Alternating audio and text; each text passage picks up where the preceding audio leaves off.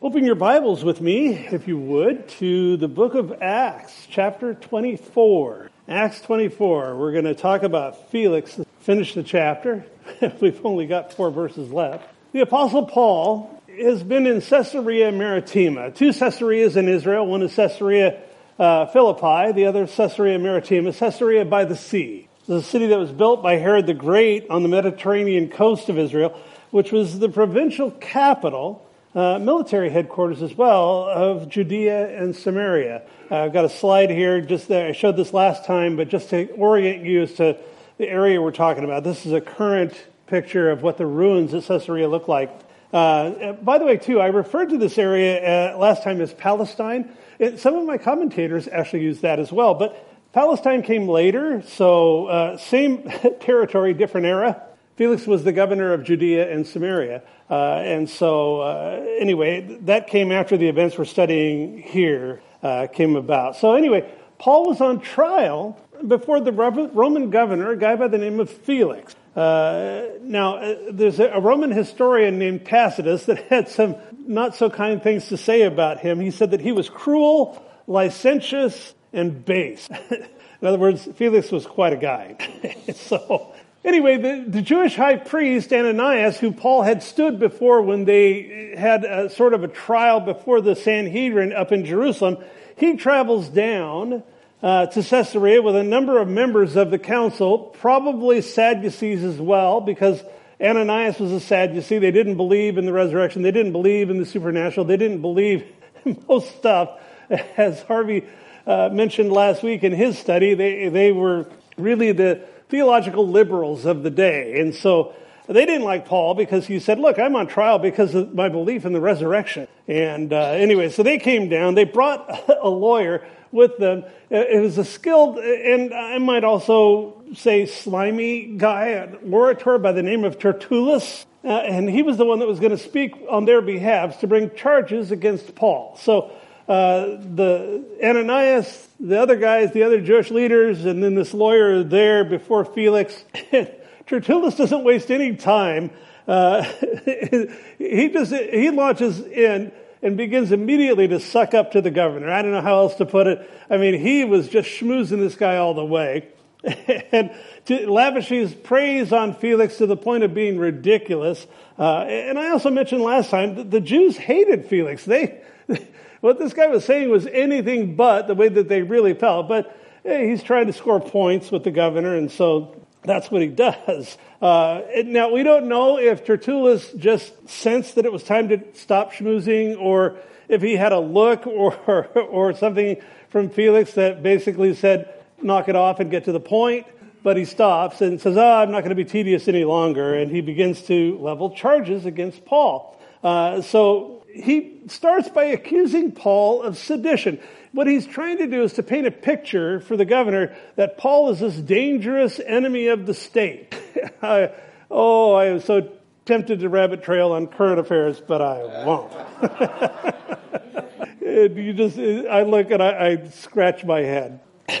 Anyway, so he tells him that Paul was a pestilent man. This guy's a pest. You got to understand, Felix. He's an enemy of the state, and he's a dangerous ringleader of the sect of the Nazarenes, by the way.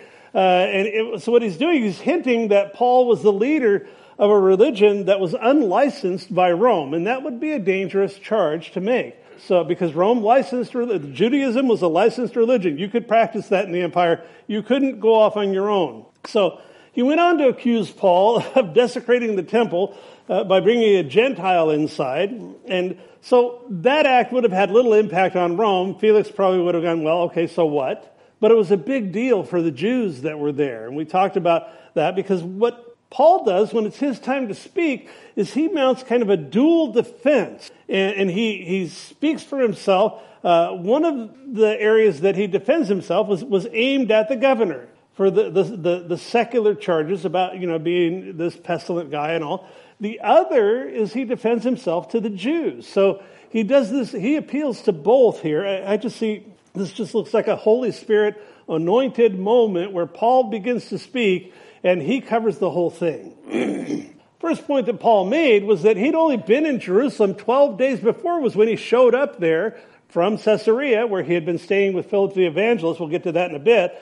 But so he's there in Caesarea, and he says, look, 12 days ago I showed up in Jerusalem. There would not have been time for me to do all of these things that you're accusing me of. There's no way I could have set it up. I couldn't have met the people and organized this thing and then launched into it. So he's just saying, there's just nothing there. It's a baseless charge. On top of that, the Jews produced zero evidence against Paul. Remember, we looked at that. Conspicuously absent was anybody that would corroborate their charges, was anybody that was an eyewitness to their charges. Nobody showed up except for these guys with their opinions about what Paul was doing and how he was acting. It didn't fly legally. So as far as them saying that he desecrated the temple, then operated this illegal religion, the sect of the Nazarene, Paul again illustrated that was nonsense. He says that's baseless because he believed in the same scriptures that they did. He worshiped the same God that they did. And so he's essentially putting forth that, again, this isn't some unlicensed thing. And he wraps up by saying, look, I have a clear conscience before God and before men. And I have to believe when he says that he's prodding them a little bit because none of these guys could make that claim. If they did, they'd have been lying. Every one of them, virtually every one of them, had intentionally misrepresented the facts in their attempt to be rid of this guy. They wanted Paul out of there. He was a nuisance to them. He was more than a nuisance. He had a following. The Christianity had a growing following in Jerusalem during these days. I mean, this is 10 or 11 years after Pentecost, and the church was exploding. I mean, the numbers were being added. We talked about that in a previous study. So they saw Paul as being a real threat to their gig. Remember, these guys had great power in Israel. Even though Israel was a puppet government under Rome, they had great power, and he threatened that power base. They could care less about the spiritual matters. Their hearts were hard. But they saw that their power base was getting rocked on its foundations through the work of the church and through the work of this man, especially Paul the Apostle. So Felix, he hears all of this, and it should have been an open and shut case. He should have heard this and said, you know what, there's no evidence. This guy hasn't done anything wrong. You're free to go. But he doesn't do that. Again, he's a political guy. He's a very shrewd ruler. Evil ruler, and very shrewd. And he sees that he needs to appease Rome, but he also wants to appease the Jews because he wants to curry their favor. Remember, he's ruling over them, and we'll talk about in a bit, where things went sour pretty quickly. And he is really trying to make sure that he has a good reputation with the leaders in Jerusalem. So what he does is he puts Paul under house arrest, gives him an extended period of time and he doesn't know it at this time, or Paul doesn't know it, but he's going to be there for 2 years in a relaxed form of custody where he would be free to have his friends visit, bring him provisions and all of that, and yet he would be essentially under house arrest. So what he does in that, he says, well, we're just going to continue this case. Have you ever been to a trial where they say, well, we're going to continue this because we have X that we want to have accomplished? Well, he says, as soon as Claudius Lysias, the commander, the guy that arrested you initially in Jerusalem, as soon as he comes down, then we'll hear your case. That never happened. There's no record that Claudius ever came down. And so Felix orders this guard to place Paul under house arrest. Gives him the limited freedom that he'd have, and says your friends can visit you, bring provisions, whatever. So he would be confined. This is interesting. And we begin to see God's just kind of soaking through these passages because Paul would be confined to a place called Herod's Palace. And that was a huge, luxurious building.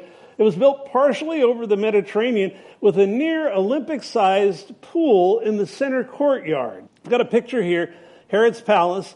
Now, I want you to notice in slide 2, if you see there's a little blue dot right in the middle of the pool, that's a man. I want to show you what the scale is here. In slide 3, I just kind of have this arrow coming down. That's how big this thing is. So this is where Paul would be having to suffer for the Lord for a couple of years. I mean, he gets a resort. essentially. So as far as friends goes, as far as that goes, we know that Luke was traveling with him. Also, as I mentioned, Philip the evangelist lived in Caesarea. Paul had been at his house just a couple of weeks before. Remember, Philip the evangelist had the 4 daughters, the 4 prophetesses and all of that. I looked at this and I just thought, oh Lord, how things had changed. I remember coming up in the billboard industry. I worked in the billboard industry for many years, and we sort of had a saying, because it was a very small, I mean, there's billboards everywhere, but as far as the management and all of that goes, it was a very small group of people, still is. I mean, just looking at numbers, a small group of people that manage all of that. And we used to say when I was kind of coming up in the industry, it's like, you don't want to tick anybody off because you'll probably end up working for them at some point. And so, I think about how things had changed here. Remember, Philip is the guy that had to leave Jerusalem. He fled Jerusalem to Caesarea because persecution and imprisonment had broken out in the city at the hand of a guy by the name of Saul of Tarsus, later to become known as Paul the Apostle. So here is Philip coming to Paul's aid now in his own imprisonment. And we've talked about it in a previous study when they showed up in Caesarea, when Paul showed up at Philip's door. What would that have been like? This is the guy that had caused you so much grief, that had caused you so much trouble, that had done so much harm, people that you knew being imprisoned or killed, and now he's standing at your door. Well, now Philip is standing at Paul's door here in Caesarea. Interesting how things change, how things had come around to the other direction. So that's the background, what's going on with Felix and with Paul and with Paul's companions here in Acts 24. And as we wrap up the chapter this morning, we'll see that there's some interesting interplay that goes on. So verse 24 of Acts 24, and after some days, when Felix came with his wife Drusilla, who was Jewish, he sent for Paul and heard him concerning the faith in Christ. Now, Drusilla is an interesting woman. She was apparently a very beautiful young woman. She was 16 years old when she was the youngest. Herod Agrippa the first had 5 children. She was the youngest of Herod's children. The sister of Bernice and Agrippa that we'll see in Acts 25, they come in, there's a whole thing that goes on with them. But she was Felix's 3rd wife. He took her from a guy by the name of Azizus, and he was the king of Emesa, which was a region north of Caesarea, near the Syrian coast. It was sort of a city-state at one time, and there was a whole thing that went on. Don't need to go into it. But Philip essentially stole this guy's wife. Now, her father, Agrippa I, he was a brutal king. We read about him in Acts chapter 12. More than a decade earlier, he ordered the death of the Apostle James, that he killed him with the sword, we're told. Likely lopped off his head, as they did with John the Baptist, which was the practice that they did with infidels. The persecution against the church was mounting. Agrippa then, if you remember back in Acts 12, he goes after Paul. He has Paul in prison. He's going to execute him the next day. And remember, the angel shows up in the middle of the night with Paul, and he slaps him. What? Not my idea. When you think about angels, and they're all fuzzy and nice and all that. This guy wasn't. I mean, he knocks Paul. He hits him in the side, and he says, "Get up, get dressed, and get moving, Peter." And so he comes after Peter, and he delivers Peter from the hands of Agrippa. Agrippa can't get at Peter at that point. Great story there. Anyway, Agrippa would die shortly after. Agrippa left Jerusalem, went to Caesarea, where he stayed at the palace there, at Herod's palace, and he would die a gruesome death as a result of receiving the people's praise and worship as a god. In Acts 12:23, we read, "Then immediately an angel of the Lord struck him because he didn't give glory to God, and he was eaten by worms and died." I'm a visual guy, and we're just going to stop there. Anyway, think about it. Drusilla, she's 5 years old, probably around 5 years old when these things happened with her father. And at some point, it's very likely that she became aware that there were circumstances surrounding her father's death that were very unpleasant. Now she's married to this guy, Felix, And I would not be surprised to find out that she was the one that pressed him for the interview with Paul. She probably had come to this meeting with some very troubling questions in her heart. The Bible doesn't tell us, but you can simply infer, because she is Herod's daughter, and she saw what he had done and how he had died, and she's wondering, what's going on? Remember, it tells us earlier in this chapter that Felix had some understanding of the way. That's the name for the early church. Probably came to him through Drusilla, or perhaps from other means, but this is an interesting scene that's getting set up. Verse 25, now as he reasoned about righteousness, self-control, and the judgment to come, Felix was afraid and answered, go away for now. When I have a convenient time, I'll call for you. So, as was Paul's style, with consummate boldness. I mean, Paul's bold. I love that. And folks, I pray for boldness. I truly do. For the boldness that I need to not worry about men's opinions of me, but to simply speak the truth in love and let the chips fall where they may. Because not everybody's going to pat you on the head when you're sharing the gospel of Christ with them. But you may be the only one who does that with them. Don't hold back. Don't hold back. So remember, Felix, he's a Gentile, and he had lived in this openly adulterous relationship with Drusilla.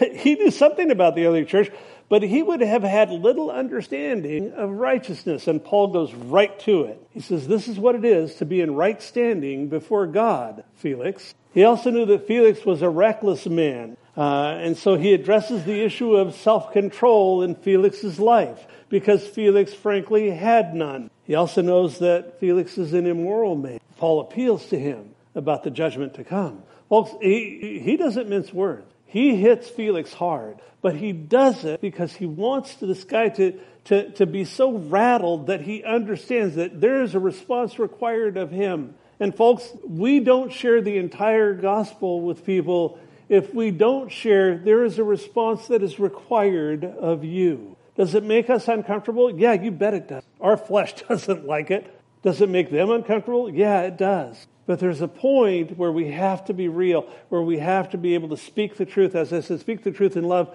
but the truth sometimes is hard. As a result, Felix came under great conviction, I believe, of the Holy Spirit.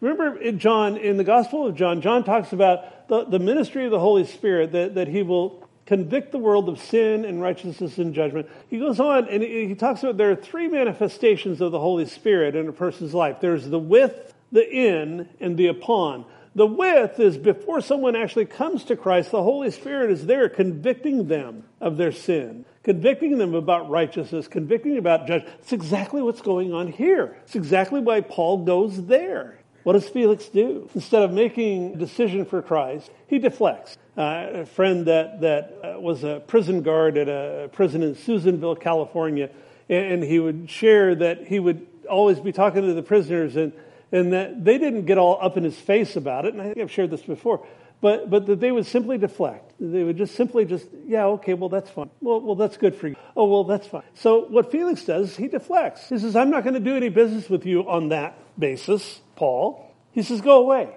This isn't a good time. Oh, that might people get with your people, Paul.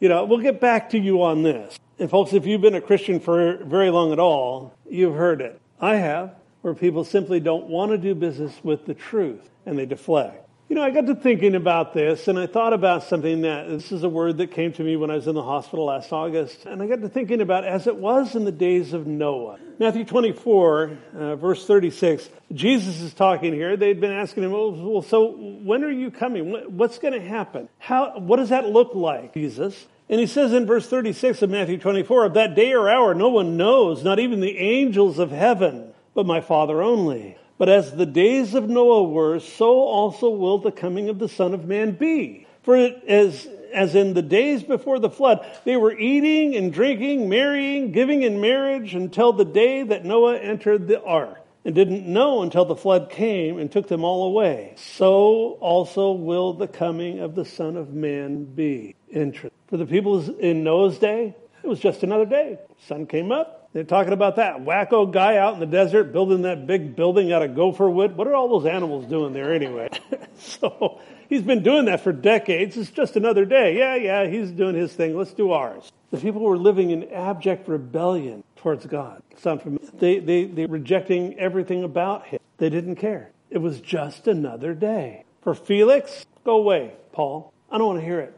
I'm the guy in charge here. You better do what I say. Just go on now. I'll get back to you. For Noah's people, for their people in Noah's day, same thing. Till it began to rain. Now, there's nothing recorded in the Bible or in antiquity. Antiquity means all of the body of ancient writings and all. There's nothing recorded that Felix ever made a decision for Christ. Now, it's widely believed that he died in his sins and that he died of tuberculosis. That was a big thing going through the ancient world at that time. But the point I'm making is for he and countless others throughout history, as well as with many people today, it was and is just. Folks, we got to guard our heart. I pray anyway, are looking for the Lord soon and waiting for that trumpet, for that time when he wraps it all up, takes the church out of here, and then virtually hell breaks loose on the earth as God begins to pour out his judgment in this place. Nothing has to be fulfilled in order for that to come about. That could happen today. So from that standpoint, is today just another day? And I think that the point that Jesus was making, as he always did, it's not that we concern ourselves with when, it's that we concern ourselves with making sure that we're ready. That's the emphasis that he had. Verse 26. So meanwhile, Felix also hoped that money would be given to him by Paul that he might release him. Therefore, he sent for him more often and conversed with him. Oh, I see how it goes. Yeah, there's a little profit motive in here, huh?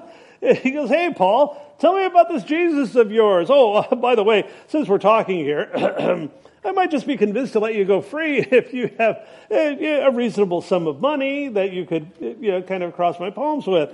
So not only is Felix a reckless and immoral guy, but he's also pretty smarmy. And have you ever been around somebody that kind of thinks they're getting away with it? And you're going, oh my goodness, just sweet, that's kind of what's going on here because Paul and Luke wouldn't have written about it if he hadn't have been like, really?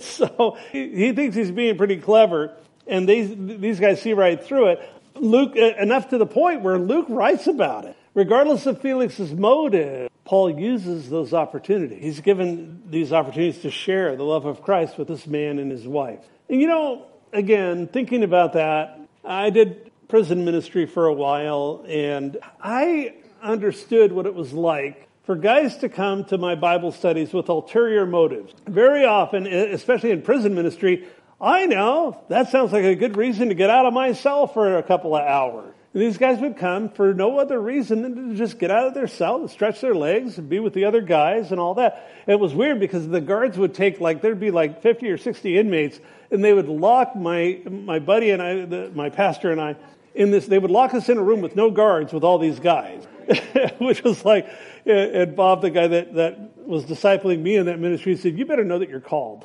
to do this because it can be a dangerous ministry. And it was, but it was greatly rewarding.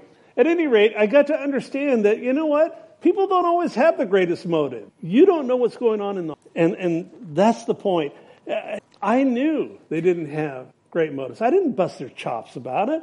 Hey, why are you really here? I'm not going to do that. I shared the gospel with them. And you want to know something? Sometimes I saw God get a hold of these guys. And I saw that, they came with not the greatest motives, but they left different. They left changed men. And I would see them more often after that. So it was just a great time for me to understand that, it's not up to me to judge the motives of men. It wasn't up to Paul to judge Felix's motives. Yeah, he could see it. Luke writes about it. So what? He's faithful to bring the message of salvation, to bring the message of Christ, to bring the gospel to this man through the many meetings that they would have going forward. Verse 27, but after 2 years, Porcius Festus succeeded Felix, and Felix, wanting to do the Jews a favor, left Paul bound. Interesting, a Jewish historian named Josephus wrote about this. He said that Nero, now remember Claudius is gone. Nero has come to power. He's the emperor of Rome now.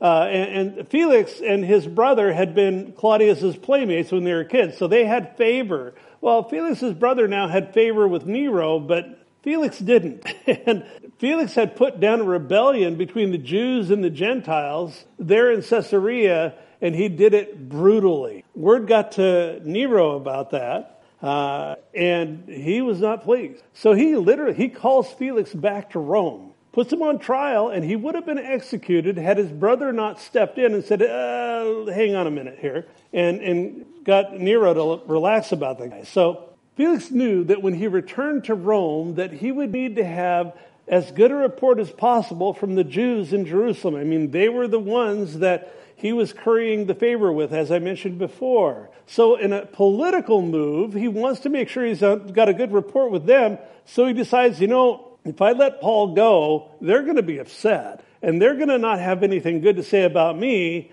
Should word get back to Rome about that. So he leaves Paul bound. He says, you know what? You're going to stay in the place that you're at, Paul. So there's a fair amount, I wanted to, before we wrap up this part of this morning's message, there's a fair amount of speculation about what Paul did during this 2 years that he was under house arrest in Caesarea. Remember, just understand this guy's character. He did not stop. I mean, he had covered thousands of miles in his successive missionary journeys. He was always on the move. He was always wading right into the thick of it under great persecution, great peril at times. And we talked about the perils that he faced. I have to think that now he's been provided this beachfront palace to reside in, as well as having the freedom to spend time with his friends, his colleagues. I have to believe that in this, God was providing a respite for the Apostle Paul, giving him a sabbatical, giving him a break from the ongoing trials, persecutions he'd constantly had to endure.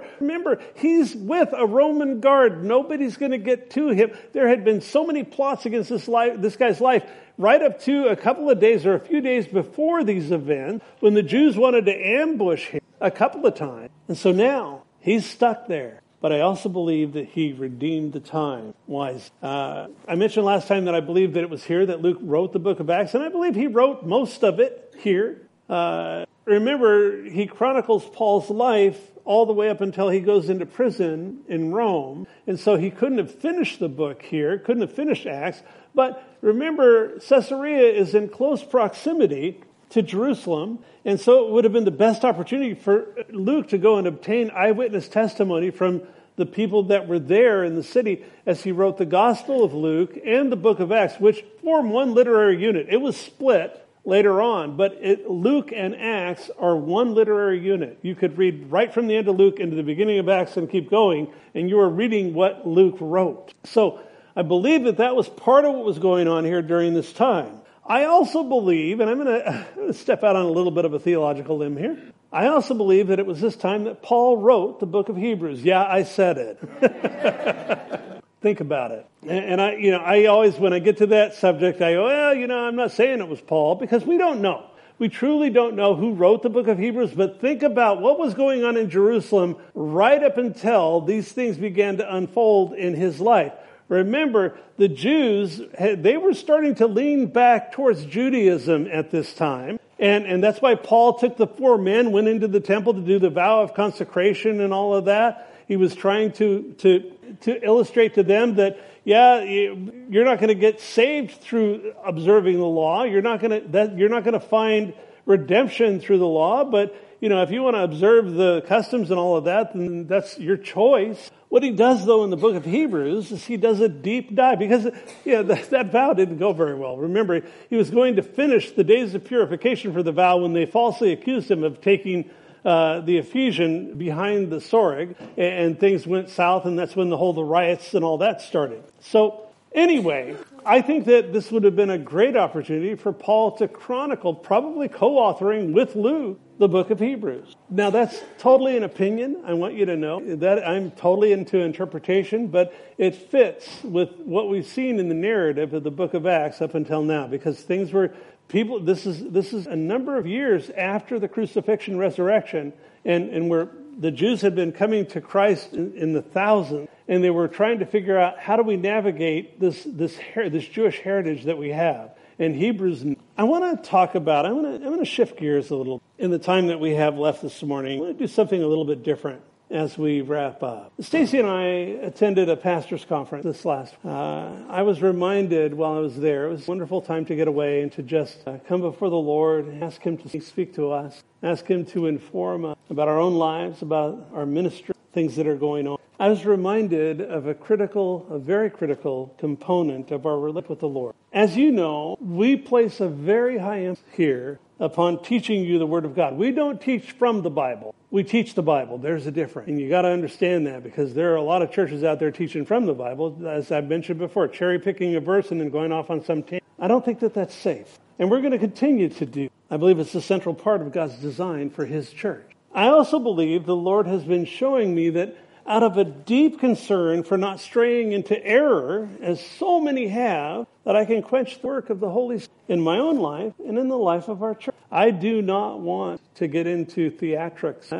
It's dangerous. But I became aware that I can be so concerned about getting it wrong that I can miss out on an aspect of getting it right. I hope that makes sense to you. This is something that's coming from deep in my heart that I'm still processing, but I believe it's something that we as a church need to tend to. An example of this is walking in the continual awareness of the presence of God, and as is His desire through the agency of the Holy Spirit. We don't just want Him, because I've witnessed so much error in groups who take an extreme position on that. The whole weird deal and you don't need me to. If you've spent any time in Christian media, you see that there's a ton of abuse out there. I don't want to go there. And yet I've wondered, Lord, have I been so reticent that I pulled back so far that I'm quenching the work of your Spirit in a healthy way in our fellowship? I began to realize my own tendency is to play it safe, not give as much place to the work of the Holy Spirit in our midst, the place that He does. So I guess what I'm saying, what I'm confessing to you is, in all things,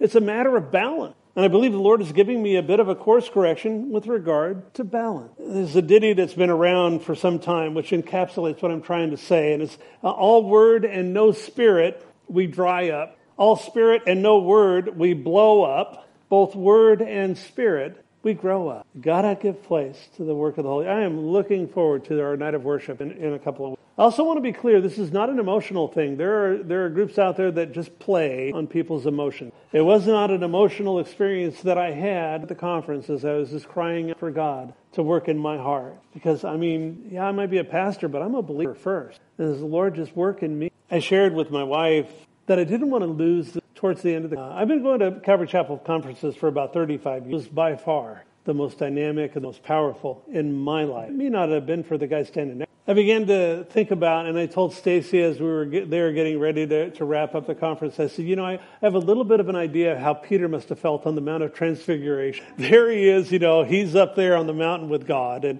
up there on the mountain with Jesus. Jesus is transfigured before him into his glorified state. In Luke chapter 9, Jesus tells his men that they were headed for Jerusalem and where he would suffer and be killed and be raised on the third day. In verse 27, Jesus makes it an enigmatic or a mysterious statement. He says in Luke 9:27, he says, "But I tell you truly, there are some standing here who shall not taste death till they see the kingdom of God." And I would read that for many years. I would read that and say, what on earth was he talking about? The kingdom of God didn't come before they died. Oh, yeah, I believe it did. I believe the fulfillment of that, which Jesus speaks of in verse 27, comes 8 days later, beginning in the very next verse, the account of the transfiguration of Jesus. Yeah, I personally believe it was on Mount Tabor, but nobody knows the mountain it was on. Some say it was Mount Hermon. The mountain doesn't matter. What matters is what happened on the mountain. Luke 9:28, "Now it came to pass about 8 days after these sayings that he took Peter, John, and James and went up on the mountain to pray. As he prayed, the appearance of his face was altered, and his robe became white and glistening. And behold, 2 men talked with him, who were Moses and Elijah, who appeared in glory and spoke of his decease, which he was about to accomplish in Jerusalem." There's Moses and Elijah, representative of the law and the prophets. Amazing. Now, the transfiguration of Jesus on the mountain is significant. It gives the 3 disciples a glimpse of the glory that Jesus had before the incarnation and the glory that he would once again have once he resurrected from the dead. You go out to the book of Revelation, you see what John saw there. It was this. And there's a lot more that could be said about the transfiguration. I'm not going to teach the passage. I just want to make a point. Chapter 9, verse 32, "But Peter and those with him were heavy with sleep. And when they were fully awake, they saw his glory and the 2 men who stood with him. Then it happened as they were parting from him that Peter said to Jesus, Master, it's good for us to be here. Let us make 3 tabernacles, tents, one for you, one for Moses, and one for Elijah, not knowing what he said. So Peter knows that this is a significant moment. Peter doesn't know why yet that it's a significant moment, but I'll guarantee you this. Those 3 men's lives were forever altered. They had seen Jesus, he is. We know that he set aside his divine prerogative when he came and he took on a body, when he took on humanity. And for a moment, they were witnessing the glory of God, personal. Verse 34, while he was saying this, a cloud came and overshadowed them, and they were fearful, and they entered the cloud. And a voice came out of the cloud saying, "This is my beloved Son, hear him." In other words, the law and the prophets are done. Now there is a new thing here. My son Jesus, I want you to hear him. When the voice had ceased, Jesus was found alone, but they kept quiet. No one told no one in those days any of the things they'd seen. Now, in Matthew's account of the Transfiguration, we're told the men were undone. They were terrified until Jesus came and laid his hand upon them and told them to stop being afraid. I hope they have reruns. I want to. He also tells his men not to mention this to anybody until after he had resurrected from the dead. And they would later write about this experience. Now, as we discussed earlier, James would be the first of the apostles to be brutally executed at the hand of Herod Agrippa I. Just looked at that. So he didn't live long enough to share this experience. However, both Peter and John lived to speak of this event in their writing. Did it have an impact on them? Oh, you bet it. At the beginning of John's Gospel, in John 1:14, we read, "And the Word became flesh and dwelt among us, and we beheld his glory. The glory is of the only begotten of the Father, full of grace and truth." Peter would later substantiate his writings and his ministry through the lens of the Transfiguration. In 2 Peter chapter 1, verse 16, Peter says, "We didn't follow cunningly devised fables when we made known to you the power and the coming of the Lord Jesus Christ, but were eyewitnesses of his majesty. For he received from God the Father honor and glory when such a voice came to him from the excellent glory, 'This is my beloved Son, in whom I am well pleased.' And we heard this voice which came from heaven when we were with him on the holy mount." Here's my point. The course of these men's lives was permanently altered because they realized they weren't in the presence of a mere man. I mean, they wrestled. I mean, just in Matthew 17 is Matthew's account of the Transfiguration. Matthew 16 is where Peter confesses that Jesus is the Christ, the Son of the living God. And Jesus said, "Right you are." Paraphrase, that's what he did. The experience of God, firsthand, in Jesus' Transfiguration. So the question is, so how does that apply to us? I'm glad you asked. In 2 Corinthians 3, the Apostle Paul speaks of Moses coming down from Mount Sinai with his face glowing, having been in the presence of God. Moses got this too, but there was a difference. The problem was the glory of God was fading as they put a veil over Moses' face. Not so with us. Although we can't see God physically at this time, I realized standing there at the end of the conference that it wasn't about me freezing that moment in time. That moment would pass. But it's about me appropriating the work of the Holy Spirit in our life, in our devotion, and in our worship. For Peter and John and James, the Transfiguration was an event. It shaped their lives. For you and I, the ministry of the Holy Spirit isn't an event. He is a life-altering presence to give place to. In 2 Corinthians 3:18, the Apostle Paul, talking about this, he says, "But we all, with unveiled face," don't have to have a veil over, "beholding as in a mirror the glory of the Lord, are being transformed into the same image from glory to glory, just as by the Spirit of the Lord." He's saying this is for us. Let's all stand. I'm going to pray, and then we're going to spend some time in worship. Folks, I want to encourage you to enter in. I don't know where you're at this morning, whether you're struggling or in pain, or you've been feeling distant from God, or you're just doing great. You're doing well. Praise God if you are. I do know that God wants to meet you here this morning, and I trust that He has and He is. As we lift up our voices in praise together, we're going to sing a few songs as we wrap up this morning. I want to encourage you, open your heart, open your spirit. Let His Spirit bear witness to your spirit. Let Him in. Experience His presence. Experience His glory. If you think you have a lousy voice, don't worry about it. You're in the company of friends. Besides, we're not singing for them. We're singing for Him. Let's pray. Father, my heart's desire is that we as a church could come together, that we could experience your presence in our lives as perhaps never before, that that we would not only mentally appropriate the work of your Spirit, that in our heart of hearts, that we could experience you in a fresh way. Pour out your Spirit upon us, we pray. Lord, work in us, bring us comfort, bring us understanding. Do those things, Father, that only you can do. I think often Jesus would say, he who has ears to hear, let him hear. He who has a heart that wants to understand, let him understand. Give us ears to hear, eyes to see, and hearts that understand what your Spirit has for us. And as we go forward from here, we love you.